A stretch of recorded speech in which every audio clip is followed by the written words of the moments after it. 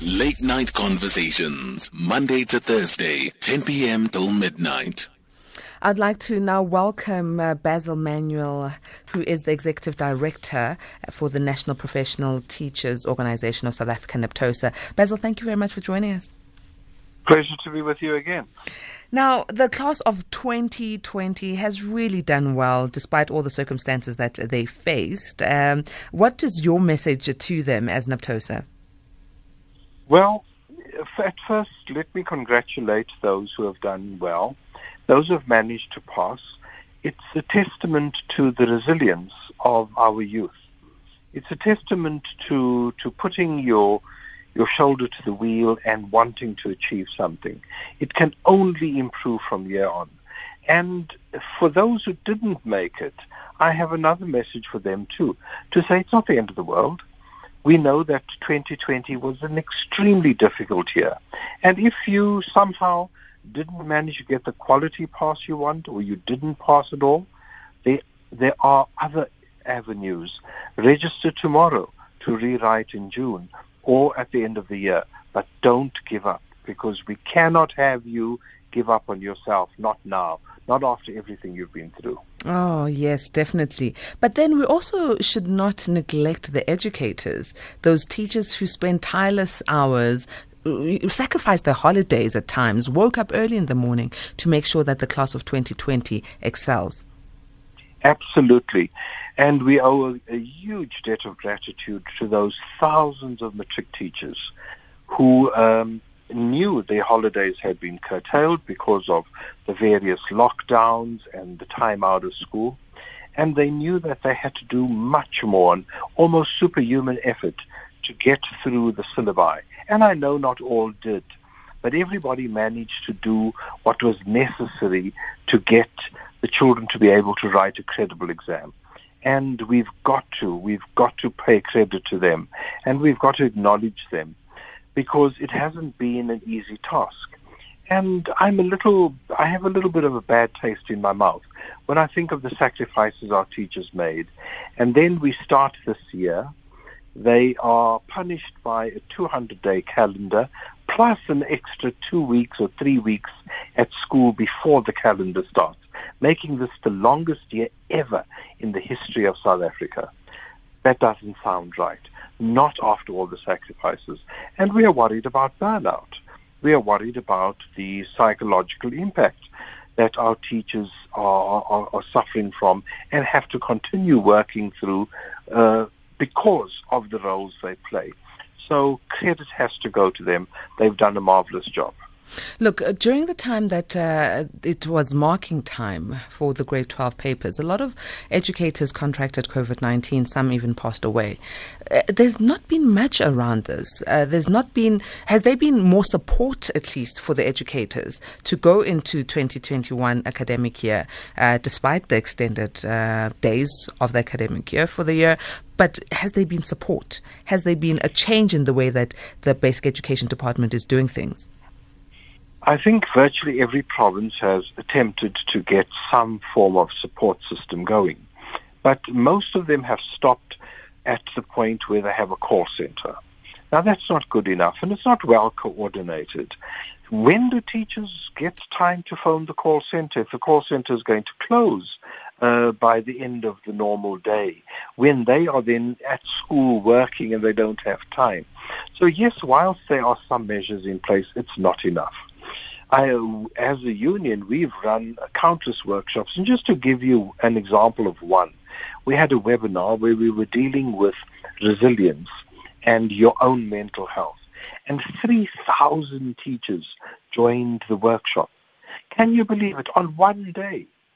Now, if that is not an indication of the need out there, I don't know what is. But what we need is a far more coordinated effort.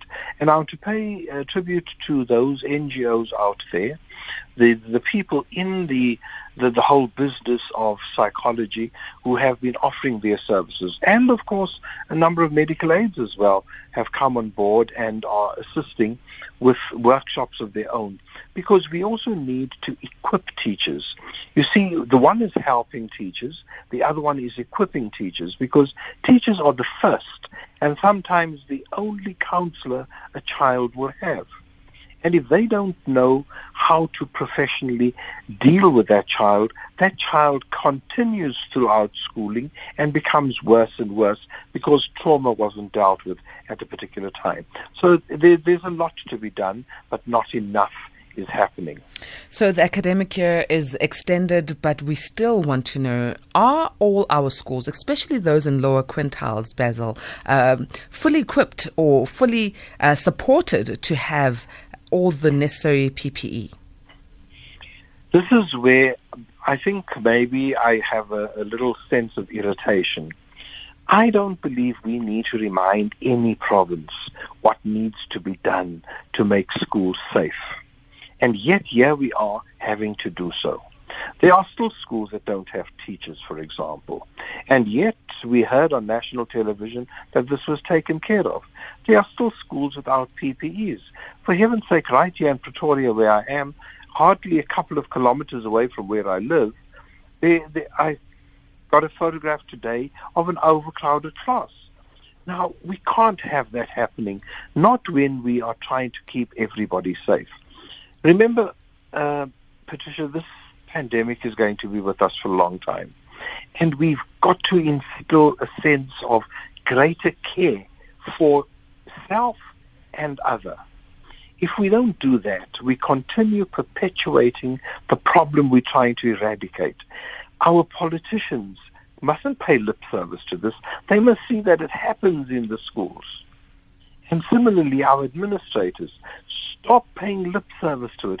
Our teachers, our non-teaching staff, who are invaluable in ensuring health and safety, as well as our learners, need at least that to keep them safe. We will see to the other things, but it really isn't happening to the extent that it should in every area that it should. There are too many gaps still.